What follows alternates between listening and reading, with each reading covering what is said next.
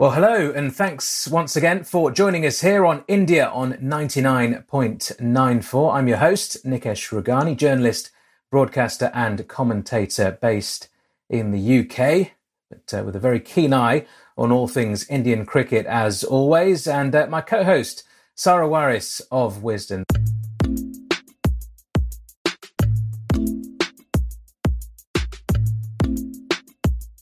Sarah, how are you this week?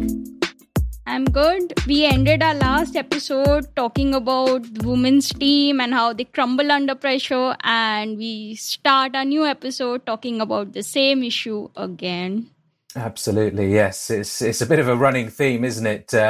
Especially against Australia. We thought, certainly me in some discussions with fellow journalists and colleagues, we thought India may have just turned a corner in that semi-final victory over England. England, of course, the host nation at the Commonwealth Games this time around. Very strong side. It's usually England or Australia competing for these big prizes in women's cricket. And India managed to get over the hurdle in that semi-final. Let's just talk a little bit about that one to start with.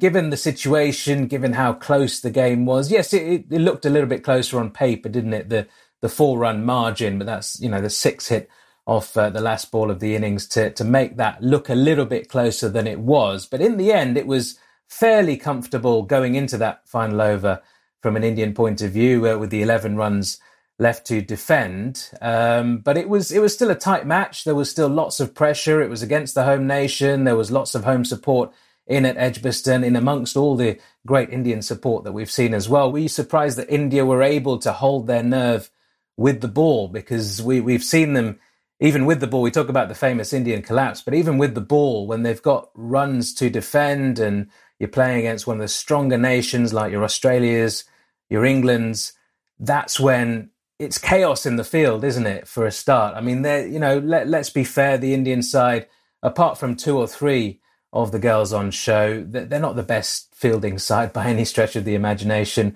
And, the standards have, slowly been improving, but still they're not up there with Australia, with England, even the West Indies in terms of their fielding skills. So that usually falls to bits first, and then the bowlers don't quite hold their nerve. Were you pleasantly surprised by that in the semi-final? Yeah, the semi-final win gave us hope that, this could be the first global tournament that India wins. They held their nerves even though England were at a stronger position at the halfway stage, you would say. But it was such a nice surprise to see that India can do it. It's rare, but they have the ability to do that. But as we spoke about in the last episode, being in that situation again and again will probably help them to manage their nerves better. They have the talent, they can play well under pressure, but it's just all about, doing that consistently over a longer period. In terms of the final itself, it was in Birmingham. It might as well have been at the Brabourne rather than Birmingham. Such was the atmosphere. And that's what you expect when you see India playing in England and anywhere around the world, really, but particularly when they're not playing against the home nation, the host nation, which in this case was England. Very little support for the Australians. It's a long way, of course, and there's not that much of a cricket-loving Australian community in the UK. Whereas we know there's tons and tons of Indians. We get everywhere around the world. We support cricket whenever we can, and it was the case once again in Birmingham on Sunday. The atmosphere, first of all, was fantastic. So that would have perhaps eased a few of the nerves in the Indian camp. You feel going into the game. But once you get under the way, once you cross that white line, it's all about you and the opposition. And just first and foremost, a word on the Australians going into the final as well. This Australian side is one of the greatest cricket sides that there has ever been across men's and women's cricket, hasn't there? They've World Cup winners, T20 World Cup winners, now Commonwealth Games winners, of course, as well. But even before yesterday's final, as we record here today, 24 hours ago, the final taking place, they are some side, aren't they? And that's why I would like to talk from an Indian point of view. That's why it's so encouraging to see this Indian team with all their flaws and their squad deficiencies, so to say, running Australia close game after game. They are possibly the greatest side across men's and women's cricket. But this Indian team, from an Indian point of view, that's what you want to see. You want to see the Indian team fight and put on a fight against the very best, which they have done. So, yes, this Australian team is the greatest, but the Indian team and the constant fight against this side has been very encouraging.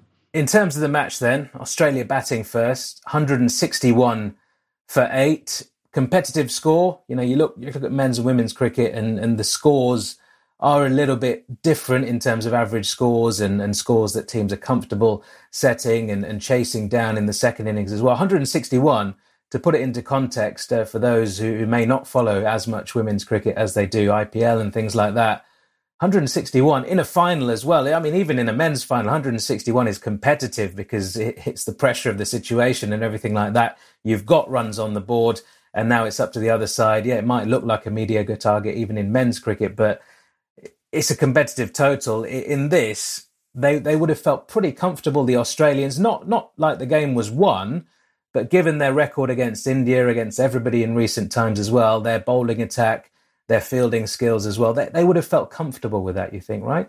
Yeah, anything around 150 would have been par. Australia would have been happy with that. 160, many people felt that at the halfway stage, they could have easily scored 170, 180.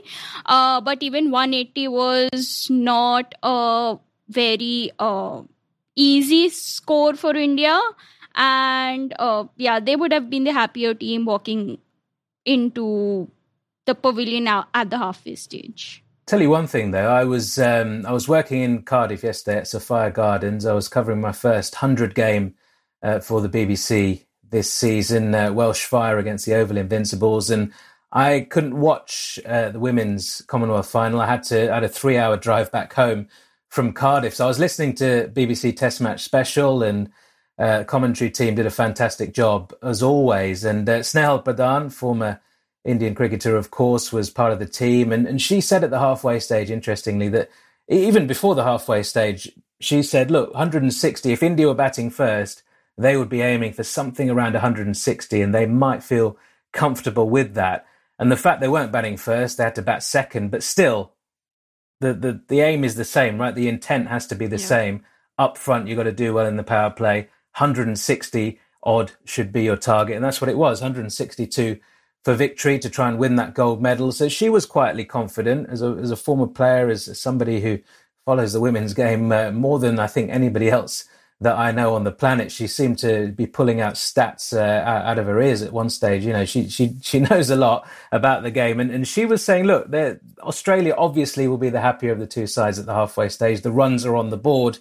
They've got a fantastic bowling lineup. But, the way India have attacked the power play throughout the Commonwealth Games, and that was a theme, wasn't it? The only side to score more than 50 during a power play in the whole tournament. And, Shafali Verma's usually the one that people look at as the sort of, the attacking stroke player, the fearlessness of youth and all that. But it's actually been Smriti Mandhana, hasn't it, who's been the aggressor. And Shafali's been at the other end, and she has played some decent innings as well. But it's really been about Smriti, the aggressor. And to lose those two early on, that almost felt like a killer blow there and then. Yeah. So India, so to say, they have 4 specialist batters, and losing both of them very early on was a huge blow, especially the kind of form Mandhana was in. And it just took the momentum away, I'd say, early on. Shafali, Mandhana played, you can say, not the best of shots. Shafali struggled at the other end. Gemma and Harmanpreet had the nice partnership in the middle, and India hoped that they could get over the line. But then it's a recurring issue that it's just the top 4. So if a Mandhana doesn't do well, you can almost be certain that India is going to struggle. Or if a Shafali Verma doesn't do well, the pressure will be on the middle order, which is what happened again. So the two openers have done their job throughout the competition, but yesterday the middle order had to stand up, which was not the case, except Harmanpreet and Jemima. So which is a recurring issue in the Indian women's team of late, and yeah, that should be one of the points which they have to work on going forward. Yeah, and let's talk about Jemima Rodriguez and Harmanpreet Kaur as well. That partnership was crucial. And at the height of that partnership, once they got going, and particularly Harmanpreet playing those shots as we know she can. I mean, look, that 171 not out from the 2017 World Cup in England, that semi-final against Australia, that kind of follows her around everywhere she goes. And there's huge pressure associated with that. People just expect that time and time again. And that was probably the greatest innings in women's ODI cricket history, arguably anyway. I've not seen all of the great innings, but it was right up there, the pressure of the situation, the side she was up against. And she can't do that every time. And that's not necessarily even the game that she has played throughout her career. Yes, she's capable of it on occasion, and she can hit the big shots, but she's not just a blaster. She's not a Shafali Verma who just comes out and just tries to smash everything to the boundary. She's more intelligent than that. She's more composed than that. And it was a real captain's knock. And it was such a shame, I suppose, the timing of the wicket. Just had a wicket at the other end, and then Harmanpreet back on strike, batters crossed, and then she's dismissed off the very next ball as well. And that was pretty much game over, because 65 from 43 that she made, they needed, 44 or 34 at one stage. Yeah. Even after she'd been dismissed, to be honest, they did a decent enough job of keeping it close enough, the middle order batters, but wickets kept falling. And at the end, it's too much pressure on those batters who, as you say, they're not specialist batters, are they? I'm reluctant to use the term bits and pieces, but they're all-round cricketers who can do a bit of, they're probably more bowlers than batters, the likes of Dipti Sharma, who played valiantly yesterday, but it was too much for her. And there's just not enough depth in that middle order, is there? Yeah, so after the loss, Harmanpreet did say that she would like an extra batter in the team, which kind of sums up Indian women's team of late. It's just a very top-heavy side. So I was just looking at some stats. In T20Is in the last 2 years, the top order, the top four averages close to 30, while numbers 5 to 7 have an average of 15 with a strike rate of 106. So it's almost like even if the top order is getting you runs, you cannot expect the middle order to go ahead and get a competitive score. Someone from the top order has to bat through if India wants to put up a competitive score, which I think is too much pressure on them.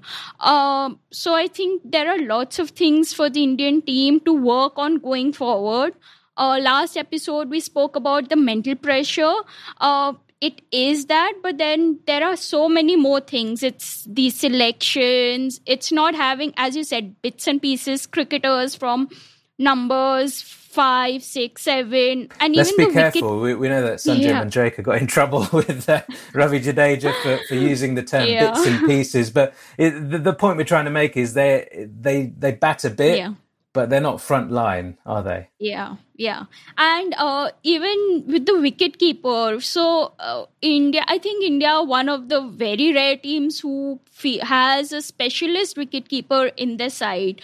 I know it's very unfortunate, but after Tanya Bhatia was concussed yesterday, a few people on Twitter were like, okay, now Yastika Bhatia comes in and at least India has an extra batter now, which just shows the state of the 11, because they have 4 specialist batters and then they have one wicket keeper who does not have the greatest T20 record, and even expecting her to score 20 and 15 might be a tall task, which just shows how they are struggling in that department as well.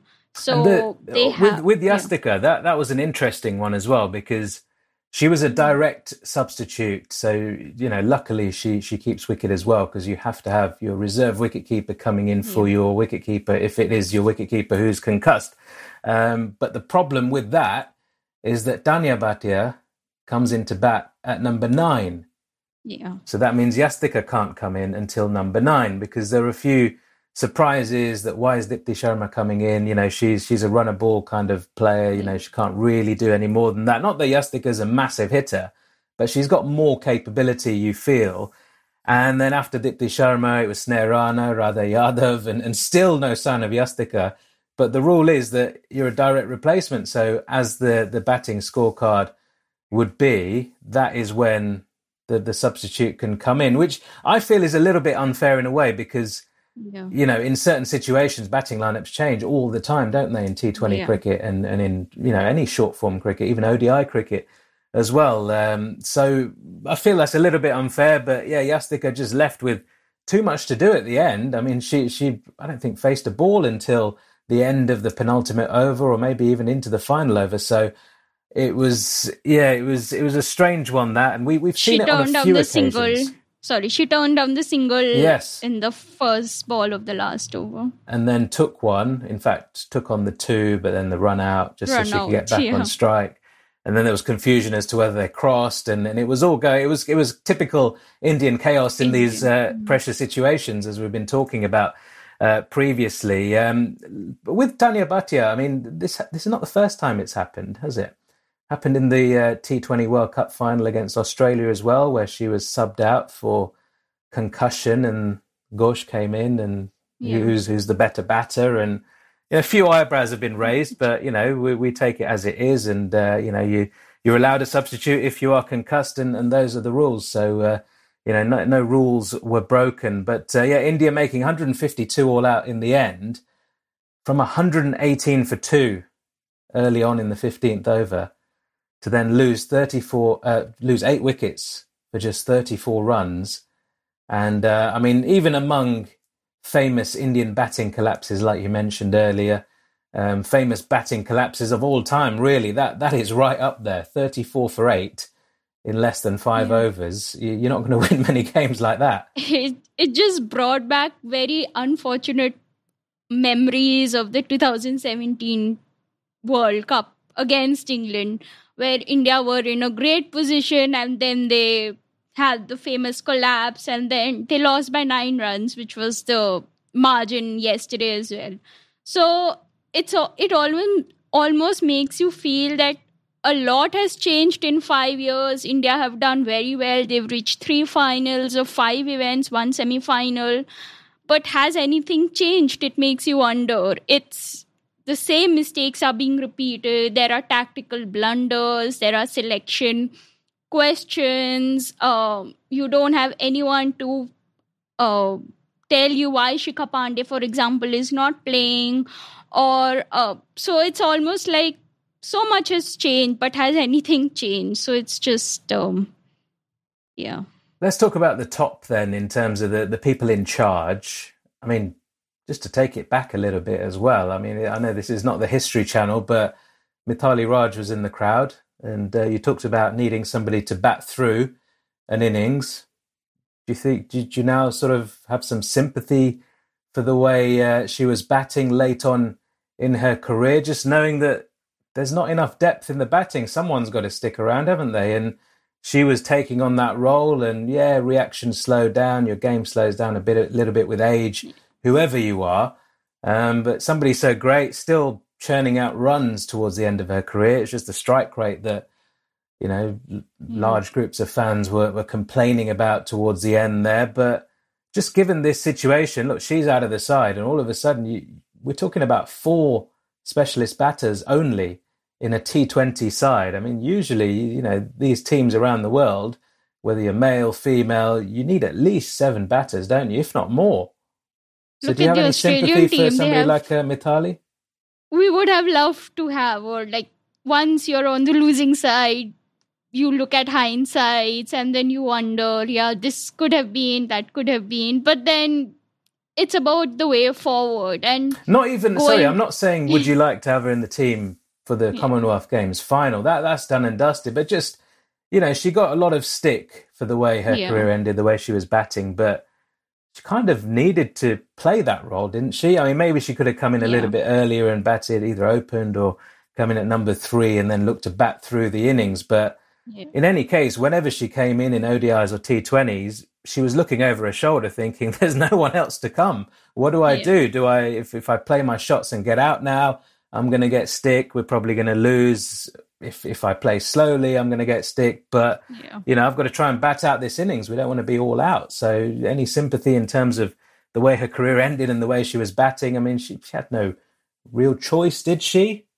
In the way Yeah, she went about things? I agree with that. There was a tweet which got a lot of flack. Mithali Raj is the best thing to happen to Indian cricket and the worst thing to happen to Indian cricket.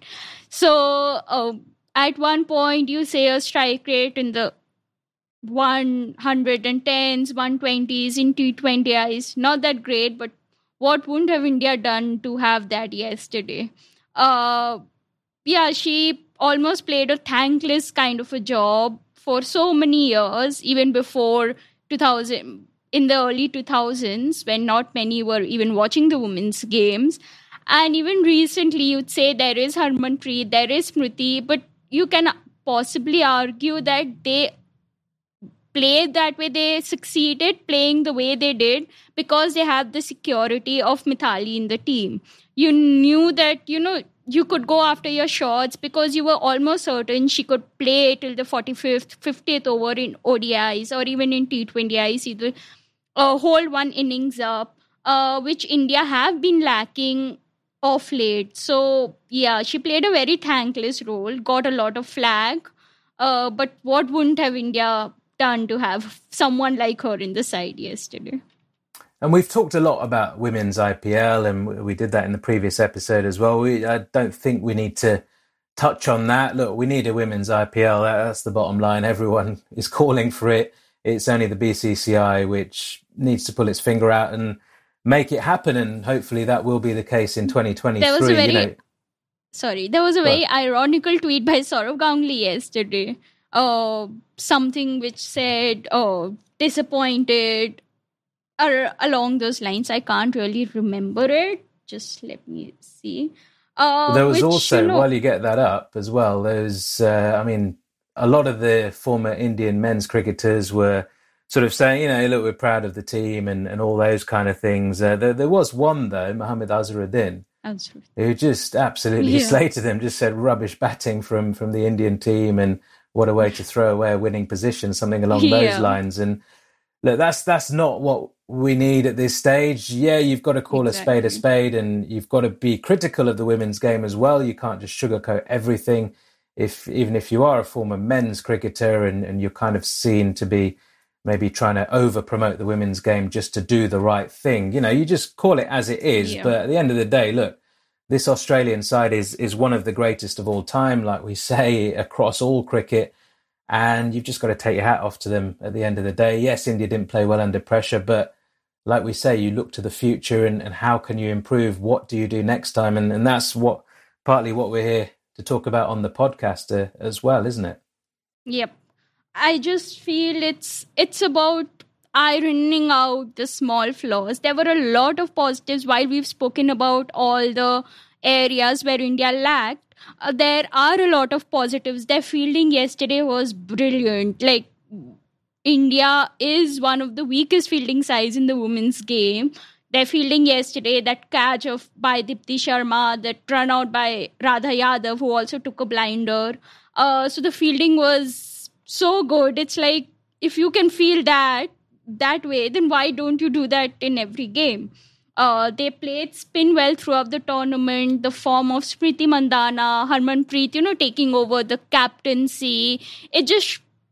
Renuka Singh through the tournament as well. Renuka Singh, obviously. With Harmanpreet, I'd also like to add, obviously it's not a comparison between the women's game and the men's. She kind of gives Virat Kohli vibes. She's animated on the field. She's asking her teammates to go and sledge. Like, there was a very nice anecdote by Veda Krishnamurthy on one of the pre-shows. She was like, Harmanpreet asks her to go and sledge the Australian and England batters. So it was a very humorous take on, because Veda is one who knows English. Not many do know. So she is always in the forefront, and Harmanpreet is like, go sledge them. So she always gives kind of Virat Kohli vibes. And it's just nice to see, women's players so animated and so eager to do well. It will attract crowds, like Virat Kohli's animated passion. It got in crowds to the Test cricket, and you almost think that Harmanpreet, being so fired up, will get in more crowds, and kind of like she'll become the face of women's cricket in the next few years as captain. She will bring in more crowds. Obviously, there's Mandana, but as a captain, she has a bigger role to play. So it's very encouraging signs. And as a captain, Harmanpreet has just been leading from the front, and it's so nice to see. And hopefully, a finals win is around the corner for them. So she clearly, a lot of people, you included, feel that she is the one to lead this India team forward into the new era of women's cricket over there.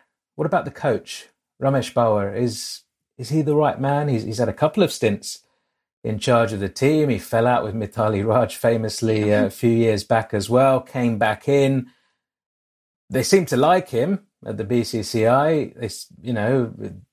Former Test cricketer, played a couple of Tests, played 30-odd ODIs for India as well. So, he's been in and around international cricket, very successful on the domestic circuit for a number of years for Mumbai and a couple of other teams towards the end of his career as well, has played IPL. So he's been there and done it all as a player.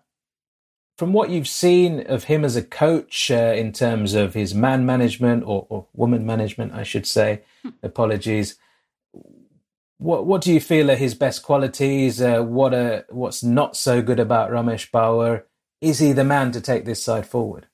There have been a lot of criticism of Ramesh Pawar. There have been so many selection questions in the past, like Gemma Rodriguez, arguably one of the most talented players from India, was not picked in the World Cup squad earlier this year. The handling of Shikha Pandey. India didn't play Sneh Rana, who had a wonderful World Cup in the first match against Australia. So all these selection debates obviously come down to Ramesh Pawar as well. And it just makes you, as you said, wonder if he is the right person for the job. Personally, I would want someone else to take over. I don't really have a reason why, but from what I've seen of him, he's just, like that Ravi Shastri vibes, just go for it, that kind of a fighting spirit, so to say. So I think someone who can cheer on the girls more, like Ravi Shastri. I think that's what the Indian team needs right now, rather than a calm and composed Ramesh Pawar, who, that's what it seems he is, a very calm and that sort of a persona. But I think Indian cricket needs someone like Ravi Shastri to helm the women's team right now, because, they are lacking in belief, and I don't think Ramesh Pawar is doing such a good job of it right now. Yeah, well, you could argue that the Indian men's Test team might still need somebody like a Ravi Shastri. They're doing all right in the white ball stuff, but it's just that I suppose it's the relationship between the captain and the coach which is so crucial as well. And Harmanpreet Kaur, does that connection work well? So that'll be interesting to see how they move forward in terms of the coach. Do they bring in a foreign coach, somebody maybe from Australia who's seen firsthand what they have done at domestic level in Australia to produce all these hardened cricketers to come out at the top level and perform so well? Maybe somebody from England who've done similar things themselves. Do they get a male? Do they get a female? Maybe a former female international cricketer who's captained a side. It's interesting to see which route they go down in terms of their next coach. Ramesh Burra is still the coach for the foreseeable future, of course, but we'll wait and see if any decisions are made on that in the coming weeks, months, into next year as well. I mean, they've got a lot of money, the BCCI, haven't they? So they could go out and throw money at the best coaches in the world, whether it be, somebody who's currently coaching in men's cricket and say, look, we want you to come over. Here's a few million, couple of years contract, taking a couple of World Cups or whatever it might be. And we'll see how it goes from there. So the resources are there. Yeah. We'll see how it plays out. Is the BCCI interested? That is the question. That's the big question, isn't it? Are they interested? Will it make a difference if they do have an IPL next year, a women's IPL? Is that going to make a difference? Because there'll be a lot of high-profile coaches coming over, doing well with those franchises, which we hope to see. And will that then put them in the shop window? And the BCCI all of a sudden wakes up and thinks, oh, hang on, so-and-so's a pretty good coach. Let's get them in to coach the national side. We'll wait and see how things go. But at the end of the day, look, it's a silver medal for India, another silver medal across all sports. They've had a fantastic Commonwealth Games, 4th in the medals table, 22 golds. Couldn't add a 23rd with the cricket, wasn't to be. But the Australians finished top of the table across all sports. A gold for them in the cricket and a bronze for New Zealand as well, winning that bronze medal match against the home side England in some style as well, absolutely hammering England, who looked deflated after their defeat to India. So, look, all in all, it's been great to see cricket at the Commonwealth Games in Birmingham, as I'm sure you'd agree, Sarah. But that's all we got time for on this week's episode. Hope you've enjoyed the Commonwealth Games. Hope you've enjoyed India's performance up until the final. And hopefully we see plenty more of everyone involved in that squad and plenty more from the Indian women's team in finals, in big matches. And hopefully next time they're able to just get across the line. We'll be back soon with another episode, but thank you for listening to India on 99.94. Well, thanks for listening to India on 99.94. Please rate, review and subscribe. You can download the 99.94 app from where you get your apps usually, and you can follow us personally. I'm at Nikesh Rugani on Twitter and on Instagram, and Sarah is at swaris16 on Twitter, where you can find links to everything we do outside of 99.94. Remember, if you love cricket, then 99.94 is the home of cricket audio. Follow them for podcasts and commentary from the world of cricket.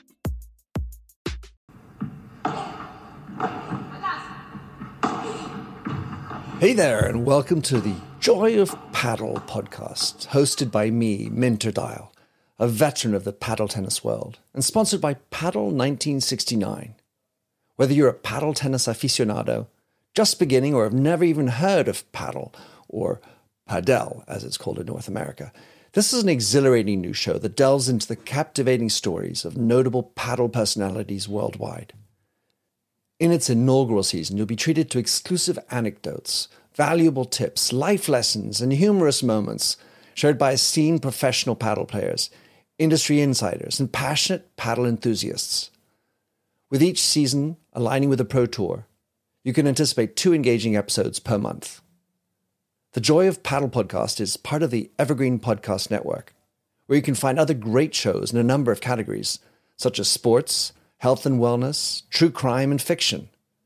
To find out more about Evergreen Podcasts, go to www.evergreenpodcast.com. Vamos!